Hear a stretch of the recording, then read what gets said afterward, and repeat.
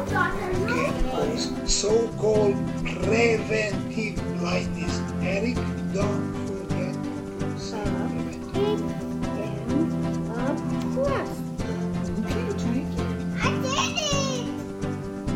Med Family is a show about a family journeying through medical school with kids and navigating married life. Tag along to see how we got here and where this journey is taking us. Hello, welcome to another week of our podcast, Med Family. I'm Eric Acker, the host, with my lovely wife, Karen. Hey, guys. So this week we are on our wards on 8 South, so we've been a little bit busy, but today is our day off, so we've been enjoying it as much as we can. Kicking the day off with trimming a tree back and getting the lawnmower out and charging the lawnmower battery.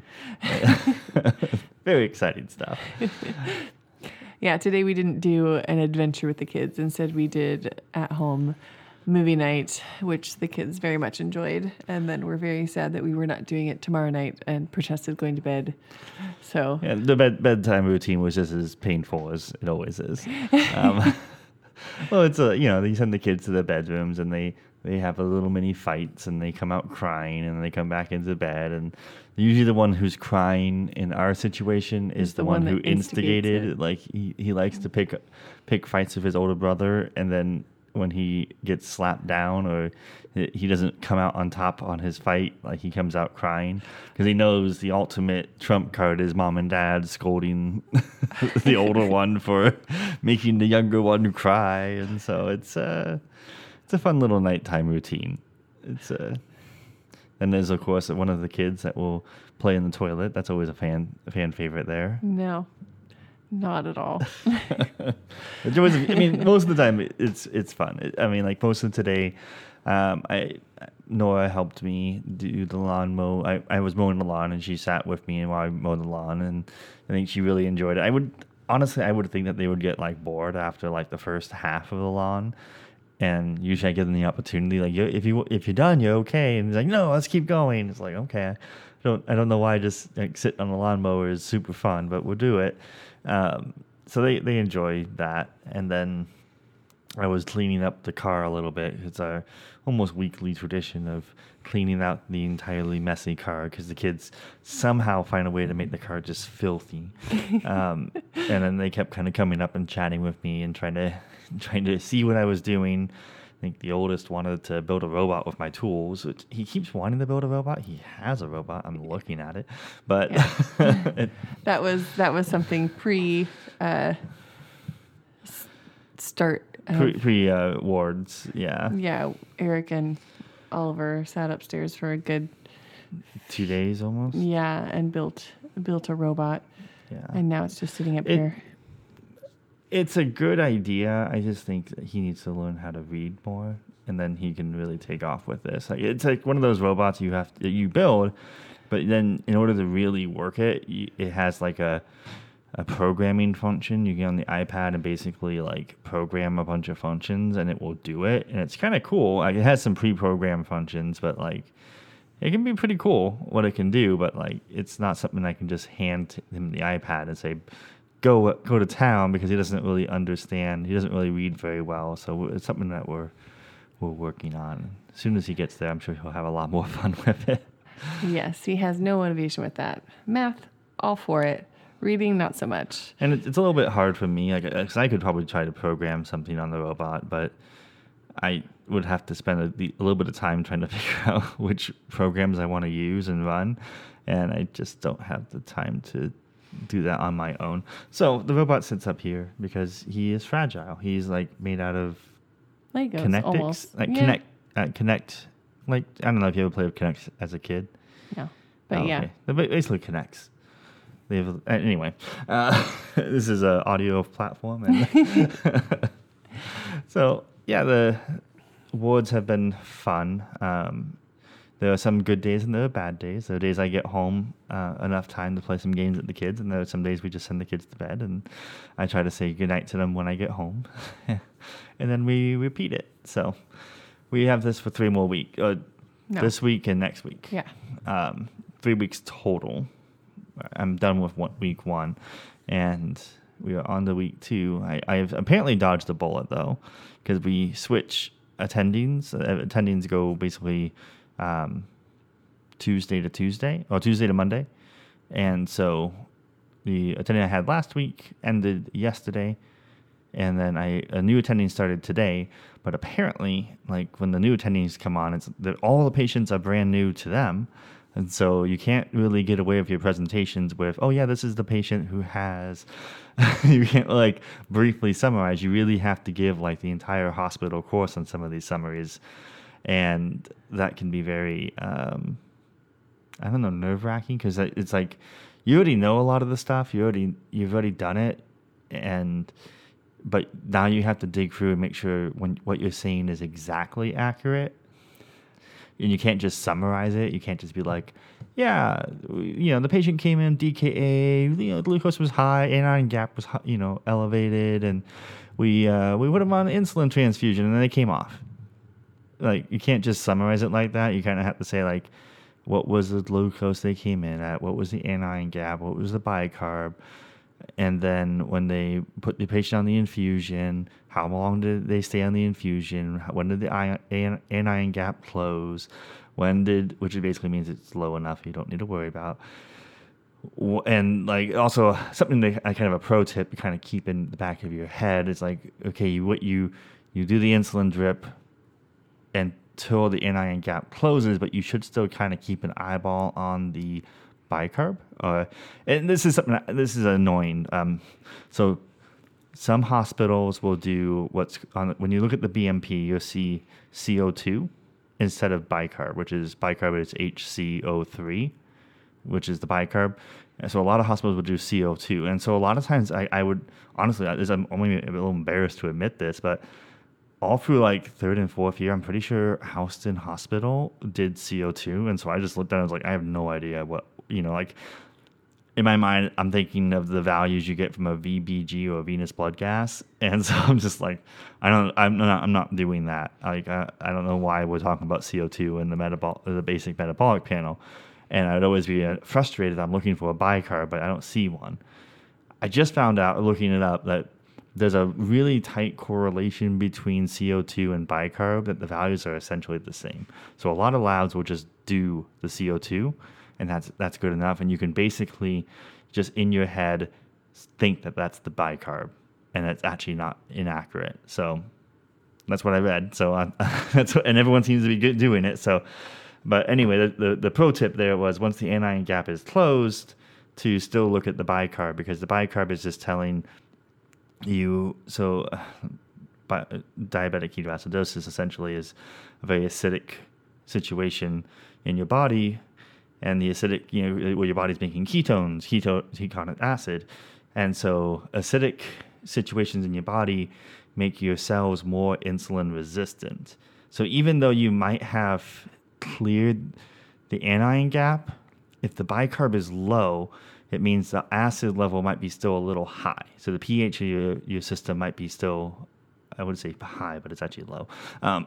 pH is a little low, so it's a little acidic. And so if you look at the bicarb and it's still low and it's not above 20, then, or 18, I think is the technical, depends on look at your lab values. I think it's like 18 to 20, something like that. But if it's still a little low, that might mean you're still in an acidic situation. And so if you take the patient off the insulin drip and put them on like basal bolus, usually in our hospital we use Lantus, which is like Giardians or something like that. And then we do sliding scale on Lispro or Humalog or whatever you want to call it. So if you do that, you switch them off and you put them on a diet, sometimes they slip back into diabetic ketoacidosis because they're still acidic. And so the cells are still insulin resistant. And so the insulin you're putting in them isn't really being absorbed. And so the glucose isn't being absorbed. And so the patients could slip back into diabetic ketoacidosis. So just kind of keep an eye on that bicarb. Most patients just tend to, as the anion gap closes, the bicarb closes. So it's usually not an issue. But anyway, where was I going with this conversation? Knowing everything about your patients. Yeah. So in those situations, you might have to know, like, how, what the blood sugar was when they came in, and then when they switched off, and then of course, some of this stuff is pretty menial, so maybe this is not the best example. Like, obviously when the anion gap is closed, you put them on basal bolus, and then you start them on a diet. And so you want to make sure they have good PO intake or diet. They got to eat. They got to keep doing, the normal functions, and before you can send them home. So Karen is staring at me as if I'm got two heads or something. No. So he lucked out this week because he doesn't have to. I don't have to recap all 6 of my patients. But he will next week, because next week his. But I'll get the same guy as last. So the difference is that this attending that's coming on is a little bit more anxious, is what I was told. Like, she's very, I don't know. It was. I was talking to one of the transitional students who's had this particular attending, and I had her, when I first started this rotation, I had her for one day, and this is the attending that's basically told me when I tried to present, "This is your first day. We'll work on it next week." Like, basically, like, your presentation stinks. You don't know how to present. We'll deal with it next week. So she's a little blunt and straight and to the point. So, and apparently she'll ask a lot of questions, which, to be fair, I'm hoping I can be more prepared, because it's similar to how neurology went with Dr. Batchelor, because Dr. Batchelor would stop me and ask me questions. And finally, after like day 3, he was like, "Look, when you're presenting, you need to include a little bit more information, because I have suddenly a running list of questions in my head as you're presenting, and you might be getting to them later, but that list starts getting longer and longer, and I may not remember all the questions, and so I start just asking questions, and that stops your presentation. And if you just start answering some of the questions, or anticipating some of the questions I might ask, this would go a lot better." And it was maybe not exactly how he said it. It was in a nice way. It was a good constructive criticism.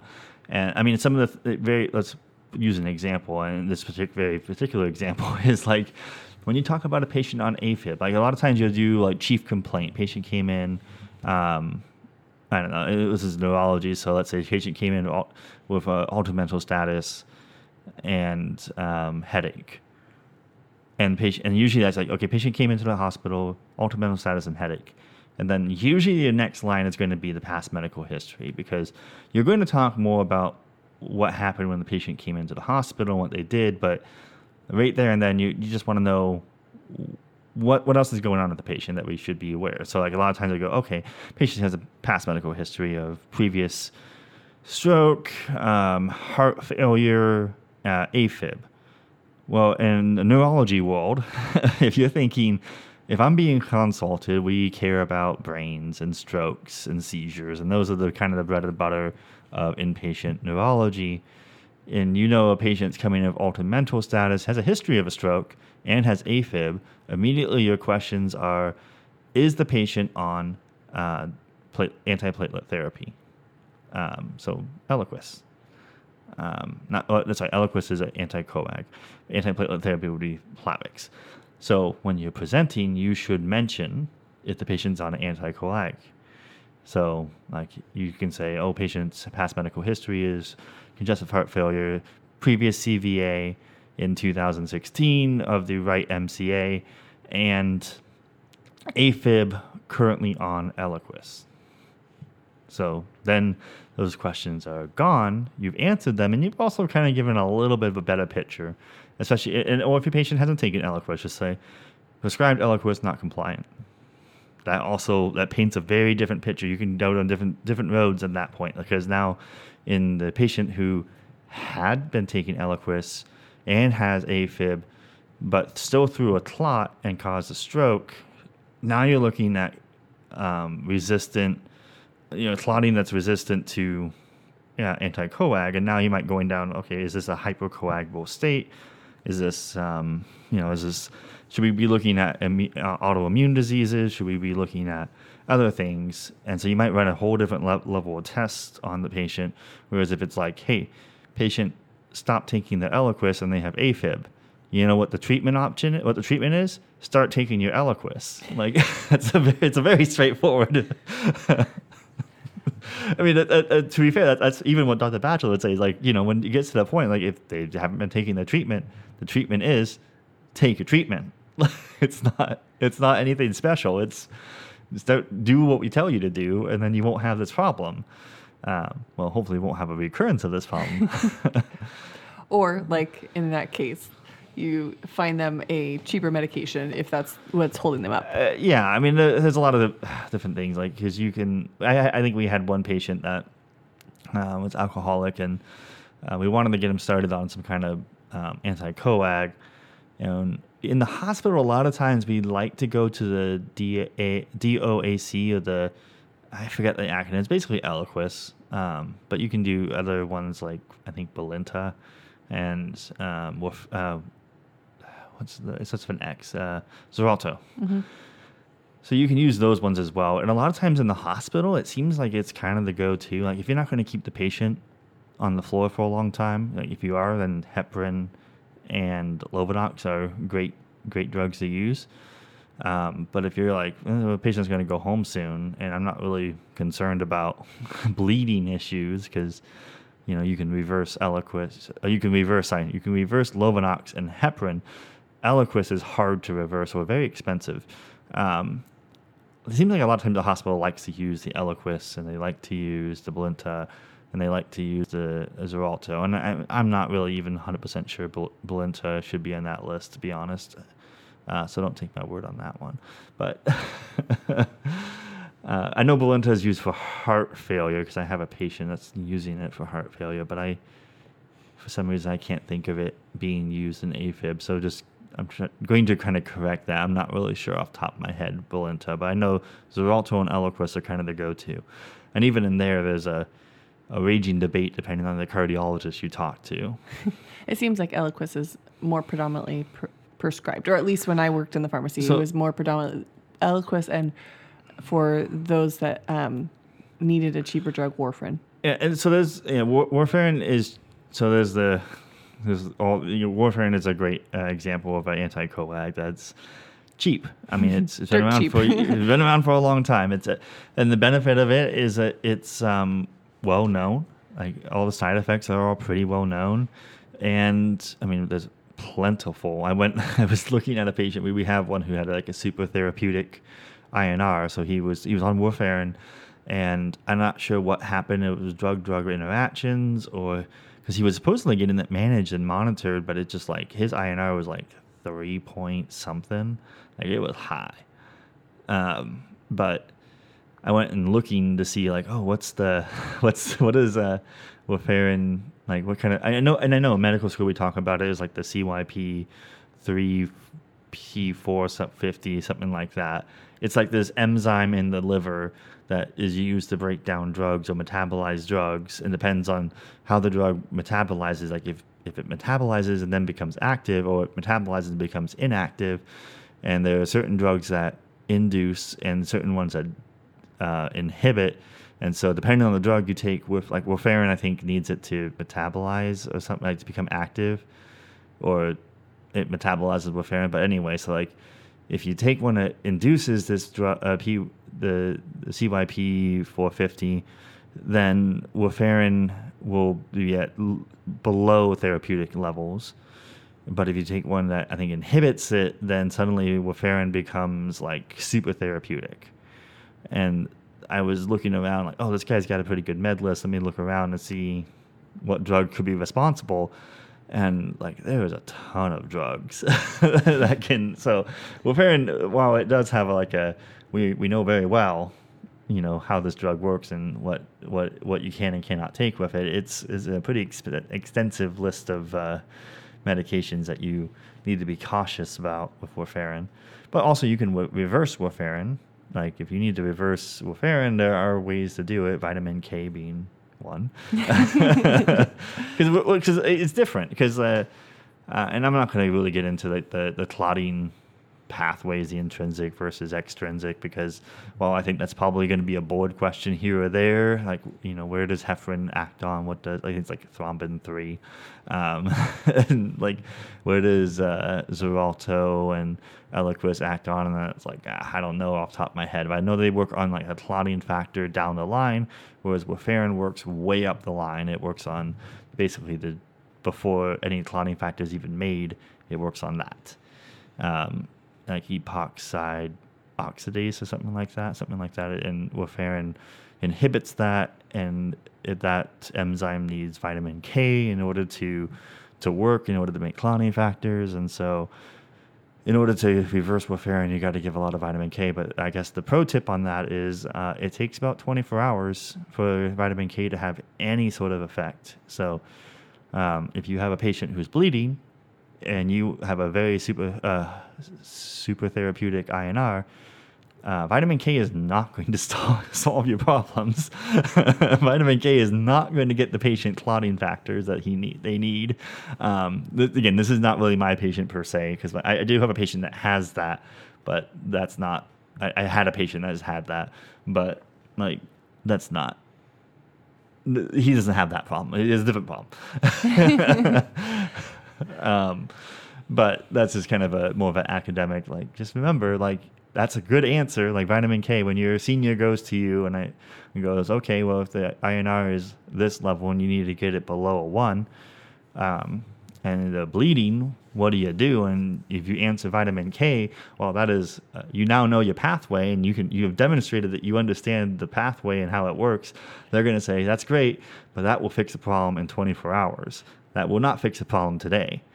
So the answer is fresh frozen plasma. Fresh frozen plasma does everything.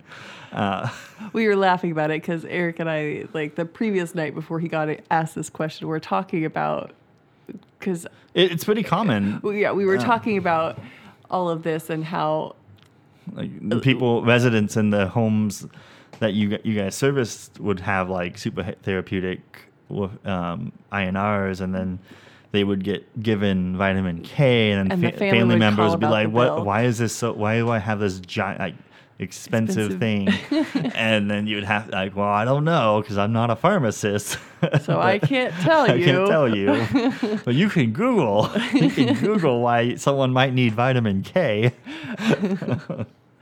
But realistically speaking, I think most doctors prescribe Eliquis or one of those other name brand medications over warfarin because it is less work for the patient and for them. Because with warfarin, you have to do your blood draws. I don't remember how often. I don't know how often, but it almost seemed like weekly almost, and sometimes more frequent. Yeah, I think it just depends on the patient. But like the pharmacy will not give you your medications until you have had your blood draws, so that they know that they are giving you the correct dosage. Yeah. And so my understanding is it's like for the first few weeks or months that you're on it, you're getting it checked pretty frequently, and because you're always adjusting to find the right level of your INR. They want your INR in that sweet spot, and I can't for the life of me I can't tell. I think it's like between 2 and 3 or something like that. I could be dead wrong, but yeah. But for those of you that are listening and are like, why don't we just prescribe the cheaper drug for our patients? That's better for them. It just for patients who maybe don't have reliable transportation or struggle with compliance. It's not. And it's a horrible juggle because, like, okay, you have these patients who they're not very compliant, or they're not very reliable. They may not make their appointments. Like warfarin might be a great drug for them as far as expense wise, because maybe they have lower socioeconomic status and they can't really afford the expensive drugs. They don't have insurance or something like that. Because Eliquis and Xarelto are relatively expensive if you don't have insurance. So like, you want to give your patient something that they can afford, but well, if they can't make the appointments, then what's the point? I mean, you're doing the best you can for your patients, so you obviously have to talk to them and work with them and see what they are willing to do. So I guess the underlying thing is don't always just presume to know how your patients are going to behave, but also look at the history. You know, if the patient's been in there 12 times in a year, well, for the same reason, then maybe they have an issue with compliance on certain things. So, like, then you go, okay, warfarin maybe not the greatest plan for certain patients because they're not going to make those appointments. So let me put them on Eliquis or Xarelto. And this is where there's I think a mini debate. This also is another question. Like if your patient doesn't always remember to take pills, well, you might then go to Xarelto because Xarelto is a once-a-day medication. You take it once, and that's it. You only take it once a day. Whereas Eliquis is typically a twice-a-day medication. And now there lies the debate. I mean, I worked with an electrophysiologist, Dr. Poku, who was very much adamant on Eliquis. And he's a well-researched guy. The way he explained it, I'm actually very convinced by. And even he would say like the issue would be also like if they don't take it twice a day, then you might as well give them Xarelto, because if they only take it once a day, at least that's something. Whereas if they can take it twice a day, Eliquis is better. I'm not paid by the drug company or anything like that, but his rationale was because like when you administer a drug, it enters your system and it stays in your system for a certain amount of time. It has a certain half-life and a certain therapeutic range it has to get into. This is all the pharmacokinetics that we learned in like third term. And this is where it finally actually pays off a little. So Xarelto is a twice-a-day drug, so you need to take it, Eliquis is twice a day. Eliquis, yeah, thank you. Eliquis is twice, thank you. Eliquis is twice a day. So you take it in the morning, it gets the therapeutic range, and then you take it in the afternoon or in the evening, and there's your second bump. You basically, it lasts long enough, it stays in the therapeutic range the entire day if you take it twice a day. Whereas Xarelto is like, it stays in the therapeutic range for, I think, the way it was explained to me is like 23 hours. So there is an hour of the day where it is not in the therapeutic range. And you take it again and you're back in the therapeutic range. So that was essentially the thought process, is like the Xarelto does it's a pretty good job. And every patient's a little bit different. Like there are some patients that the drug will stay in the system maybe a bit longer, and then some patients a little bit shorter. So that's true for Eliquis and Xarelto. That's true for all medications to some degree. Like our biology is different, our genetics are all a little bit different. So this is the bell curve, if you will. When you take a study, you do the bell curve, and like, okay, 95% of the patients are within 2 standard deviations of the mean, and so that's what we're going to go with. And if you're outside the bell curve, you are in the, if you're above, you're in the 2.5%, and you're below, you're in the 2.5% below. So, anywho. We veered off topic, but yeah, I think it's a good topic. And quite frankly, when Eric comes home and he's talking about some of these medications, it's kind of nice that I know a little bit, having worked at the pharmacy for a few years, because we can have those conversations. And it's kind of fun that I understand something of what he's doing, because some days he'll come home and I'll be like, I don't know, but I'm going to listen to you because you come home and I still don't know. But it is fun. So like Eric will have his bad days, and Eric is a verbal processor, so he'll come home and then he'll talk through each and every patient, and by the end of the day, I have a better idea of what's going on. Yeah, I don't get names or anything, and quite frankly, sometimes he jumps from patient to patient, so I'm not sure if there's no HIPAA violations going on here. Yeah, but it is interesting to see like how he works out certain things, and then like sometimes we'll be laying in bed and he's like, "Oh, I should order this test." It was just like, and sometimes it doesn't. You never stop thinking. There's a little bit of epiphanies here and there. Or maybe I should consult this person, or there's definitely times when I don't know, it's hard because you start the day off, and for me, I start off immediately anxious. Like I am getting either new patients, or I am trying to figure out what the heck is going on with one patient, and I spend an exorbitant amount of time trying to read up on the patient, and if something has confused me, I try to read up on like what it is, so I'm a little less confused, because like this is that step from 4th year medical student to intern, where you are the doctor. You are going to walk into that room, and you can't just do your physical exam to ask your questions and then leave. You actually do have to interact with the patient a little bit more, answer their questions, try to give them an idea of what's going to happen in the day. Like, what's your plan? What's your assessment? What are you thinking? And then, of course, like, you got to go, what are you thinking, Mr. Patient? How you feel about everything? What are your questions? What are your concerns? And try to answer all that. And then sometimes you get stumped, and you have to say that to the patient. Like, I just don't know. Sometimes, like, I'm going to have to talk to the team about some of that, because I just don't know the right answer to that question. So I generally start my day off incredibly anxious, because I'm trying to figure out everything about these patients, and poring over the medical record, and still doing a very terrible job presenting my patients to the team during rounds. And again, some patients are just like, I'm just completely lost on. Like, I don't know what's going on. like the guy walked in with this condition, and now he's got something completely seemingly unrelated. I don't understand. Like, what are we even doing with this guy besides like managing blood pressure and trying to keep him from like ripping out his lines? Like, is there something else we're supposed to be doing? And so like that stuff really still confuses me. And usually by the end of the day, I have a better grip on what's going on, but I don't know, it's a lot of time just on some of those patients. You kind of get stuck in a trance. Like you're like, you've done your presentation, you're doing your orders, so you're just putting in on all your orders, and then sometimes you're just like, I don't know why I'm doing this. Why am I doing this? Why am I putting this order in? And then you try to go down that rabbit hole, and you're trying to figure out an answer to a question you don't know. And before you know it, you've wasted like 2 hours down this rabbit hole, and you're like, oh my God, I got to get notes done. Because we're going to run the list here in a little bit, and I got nothing. So sometimes I don't know, life as an intern is interesting. Some interns do it better than others, so I'm not doing it the best.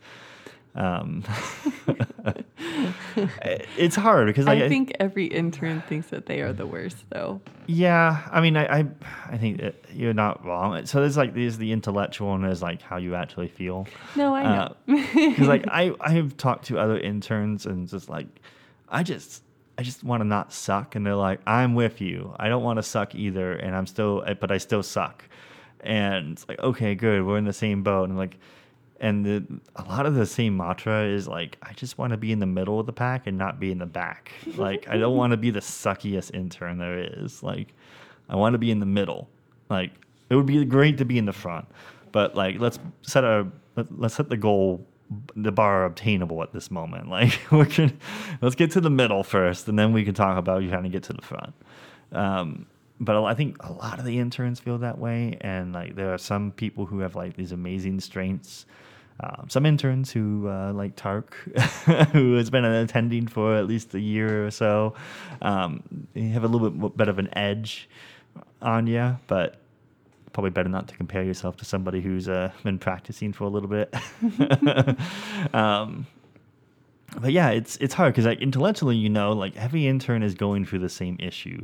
I talked to another guy in my intern class, and he was on like 2 South, and it's not as hard as 8 South. I mean, you might get a few more patients assigned to you, but theoretically, your patients aren't going to be as sick, supposedly, and so you would think it wouldn't be all that hard, but he was still spending those 7 o'clock at night, 8 o'clock at night, doing his notes, and then going home and trying to find some time with his family, and that's tough for him. And so it's like, okay, well, if he's struggling and I'm struggling, I mean, and this transition student that I was sitting next to, like I was sitting next to until 7 o'clock too. So like we all are struggling, and it's hard because like the seniors knock out their notes and they're like, peace, and they leave. And the interns are just like, oh, I mean, they ask us like, anything we can do for you? And it's like, if I knew, I would tell you, but I don't even know what I need. Like, I need to do notes. I think I have all my orders in, but I don't know. Like, but that's also all part of the process, right? Like you do your note, and sometimes as you're doing your note, I do my morning labs at night. So I put in my morning labs right before I leave, because basically I figure as I'm doing my note, I'm sometimes unearthing things that I forgot about. Like, oh yeah, he did mention this thing. It's not really crucial, but it's something I'm keeping an eye on. It's not like pivotal to what we're currently working on. Like, we're really mainly concerned about his DKA, but I'm kind of curious about this. So I'm going to kind of keep that. And, or I don't know, people don't believe me about possible infection. So I'm not just going to order a CBC. I'm going to order a CBC with diff, because differential will tell me left shift or not. And that will be helpful. Yeah, so let's talk about orders that you put in at night, because we had just talked about this earlier this evening, where things that are helpful to the night shift and that you might not think of. Oh, yeah.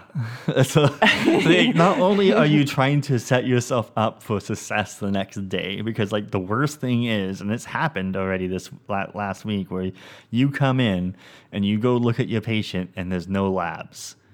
And you're like, crap. Did I not put labs in? You look at the orders and you're like, nope, didn't put any lab orders in. And then you try to do that real quick and hope that the nurses see it sometime soon within the next hour or two before you have to present, and you actually have some lab values that you can. You don't always need labs for your patients, but as a rule of thumb, it's good to have something. If your patient is sick, you'll probably need to look at something.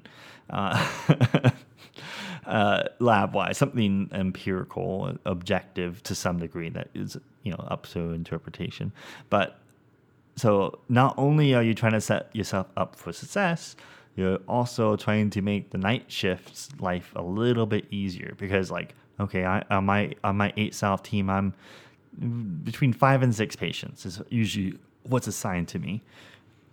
And on the team, there's like 16 to 18 patients. So the nighttime person is covering everybody. Well, it's covering all 18 of those patients. And two, you're not only just making it easier for the nighttime resident, you're also making it easier for the nighttime nurses. That too. I mean, the best example, the clearest example in my mind is when you have a patient, like they are a heavy drinker. They came into the hospital and the last known drink was maybe 24 hours ago, maybe 48 hours ago. And they're starting to show some agitation, like some tachycardia. They're starting to pace around a little bit, and you're starting to, in the back of your head, and maybe even in your note, you're like, maybe alcohol withdrawal. Okay, put in the PRN order for Ativan, because when that patient goes crazy at night, that's not probably the politically correct word, but when they start getting a little bit agitated and start pulling out lines and causing problems for the nurses would very much love to be able to give that patient Ativan or something similar to calm them down so they stop tearing lines out and causing problems. But if you didn't put the order in, they have to contact the on-call person who may or may not be readily available. And in that time frame, they're just trying to deal with a patient who's going a little unmanageable, and they're waiting for you to put in an order to give them Ativan, whereas if the day shift would have done their job, they would have just done it. They would have just looked at the PRN and like, I have PRN Ativan, done. And it's the same with your diabetic patients. Sometimes they drop their blood sugar super low, and the nurses check in, it's like 40, and they're like, oh my gosh, it's a critical lab. If you have PRN glucose, or like, hey, they'll just give them some orange juice and retest it, like they'll do that. Whereas if you don't have any orders in there, they'll page the night person, and the night person will have to, they have like 15 to 20 patients that the night person is keeping tabs on. They don't know, and some of them, a lot of the night people right now are interns. So like, they're just as terrified as I am.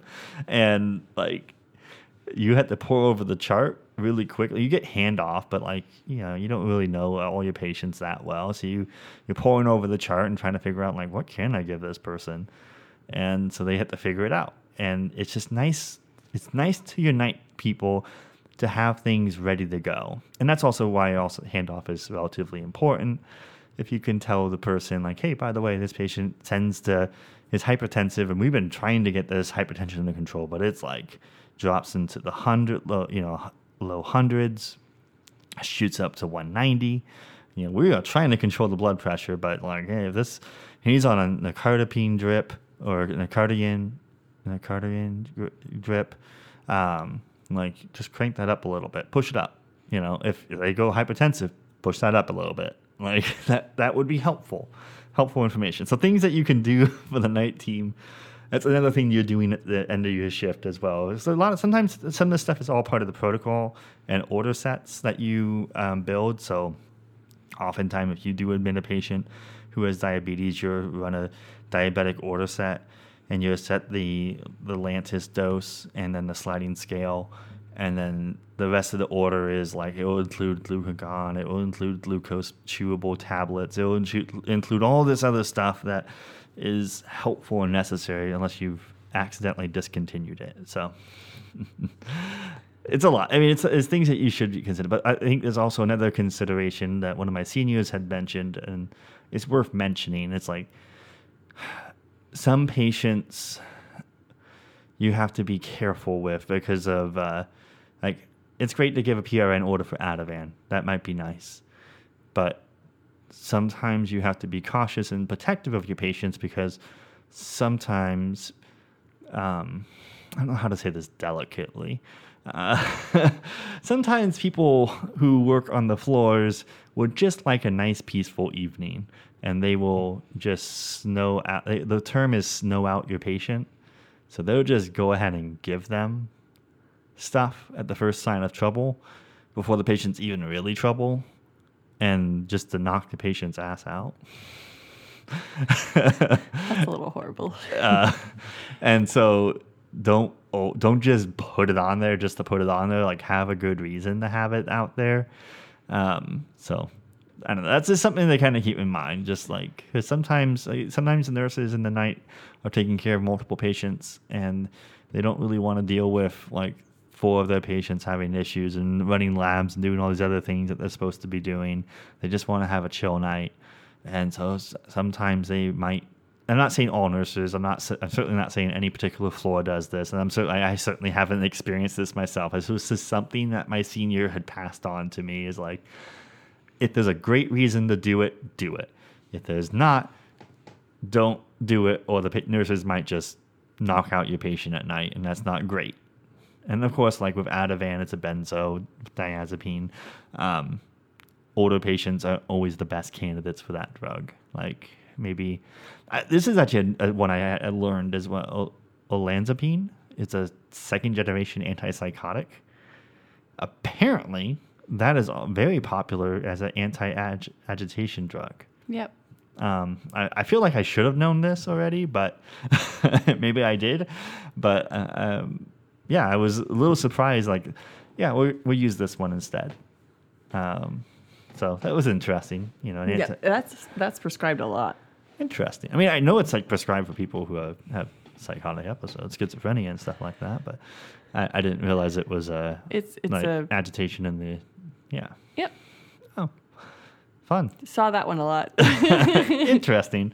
Yeah. But, no, so I don't know. I feel like you're learning a lot about medicine, but you're also learning a lot about just being a doctor, like how to make the flow go well. Yeah, a lot of the difficulty right now is knowing how to do different functions. Like, every hospital is going to have a different way of how you do things. Like, if you need to order a consult, some hospitals you just put in the order and the consult will magically happen. In this hospital, you do need to reach out to the people you are consulting. Apparently, I heard that there is a discrepancy with like GI and a few other places. EP, you can't directly consult. They are a subspecialty of a special subspecialty, and my senior said they feel like only the cardiologist should be allowed to consult them. So, okay. But then again, I did see a note today because I was still looped in on a note, and the cardiologist was like, "Go ahead and consult EP," and I just forwarded the message. I'm not on today, so I just forwarded it on to the senior. I was like, "Well, you can deal with this." Like, forward it on. I'm not on today. Like, it would be almost impossible for me to figure out who was the on-call person from home. Not totally impossible, just it wouldn't be beneficial to whoever's someone else is managing that patient today. It would not be beneficial to them to have me from home trying to figure that out. No, and we have drawn the line in the past and will continue to draw the line. I will just comment that I just got the message. I looked at it and I noticed that none of my other team, no one else on the team was on the message. He's already getting defensive. It was in the best interest of everyone, including myself, if I get this patient back, that things would progress in the correct direction and not be held up because, Eric didn't forward his chat.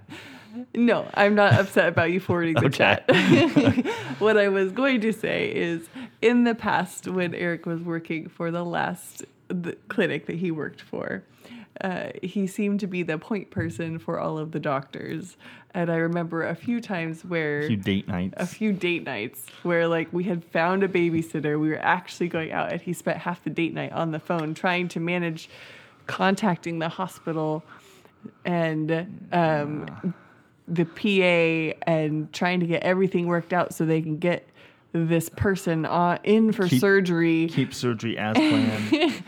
And me just sitting there being like, you're not getting paid for this. It is our date night. What are you doing? Well, I had a good manager that asked me how long I spent on it, and she added it to my time clock. But still, not... we did end up having a conversation, and it is something that we had talked about. So this is also something, I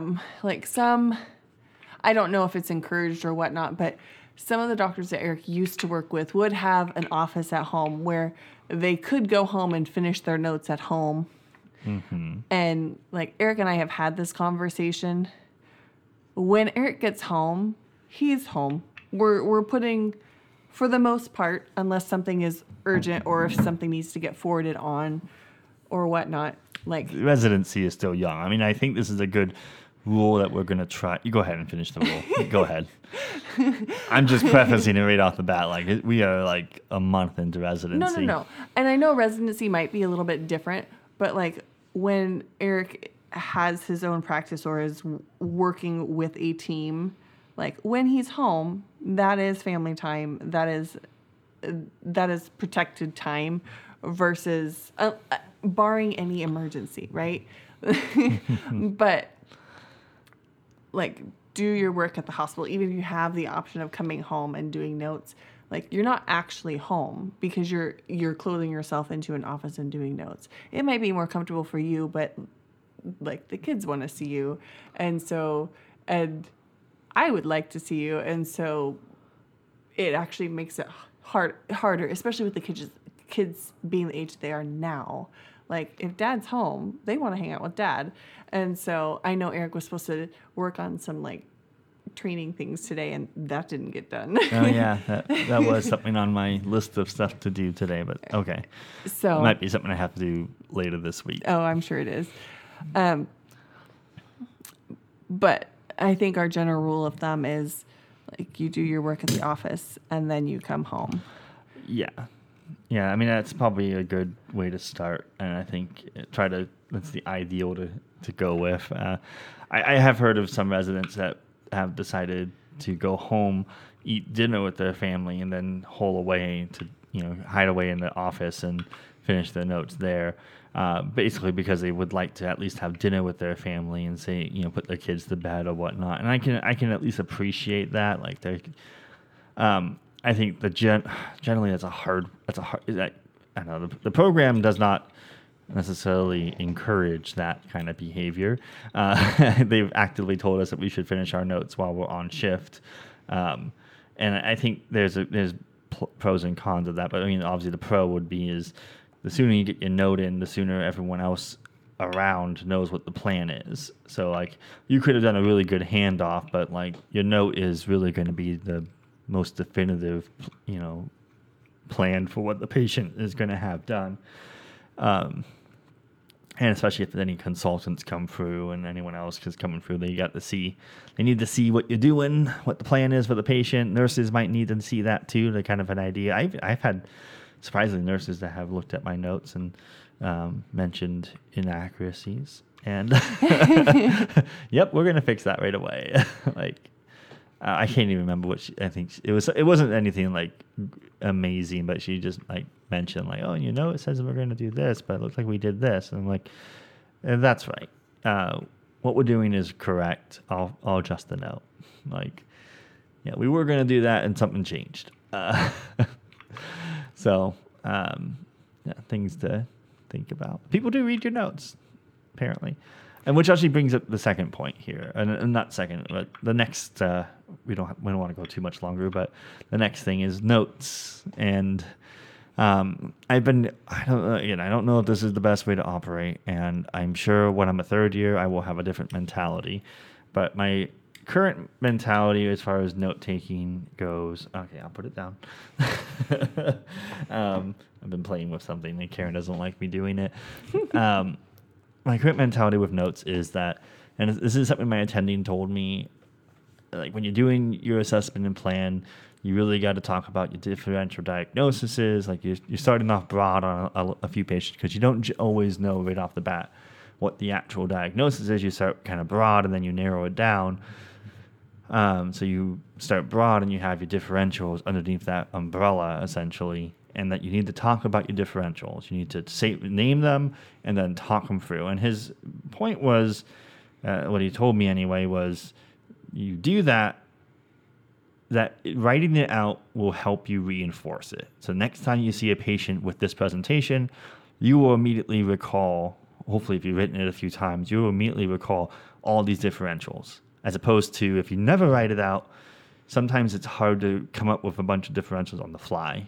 If you've never written it out, if you've never really tried to memorize the ones that you should really think about when this one present, like, for example, acute encephalopathy. It's a very vague, it's just almost as vague as altered mental status. Patients seems to have an issue with the brain.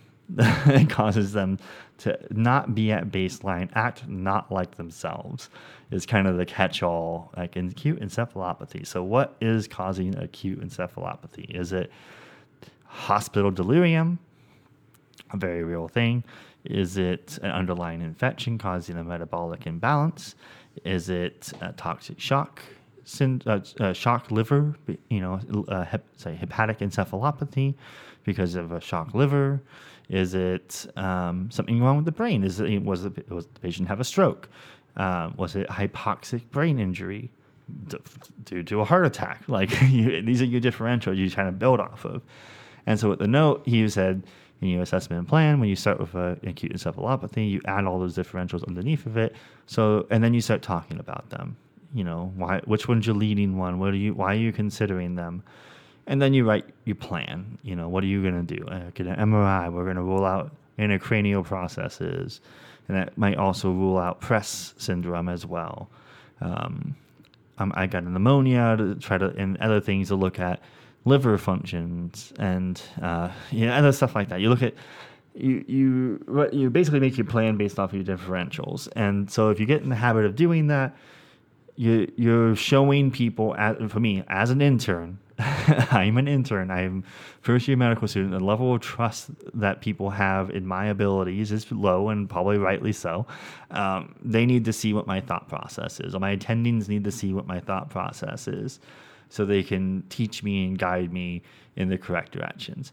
I am almost 100% certain my seniors do not do this. I'm almost 100%. Well, they don't need to anymore. They've gotten to the point where they have acute encephalopathy. Here's the plan.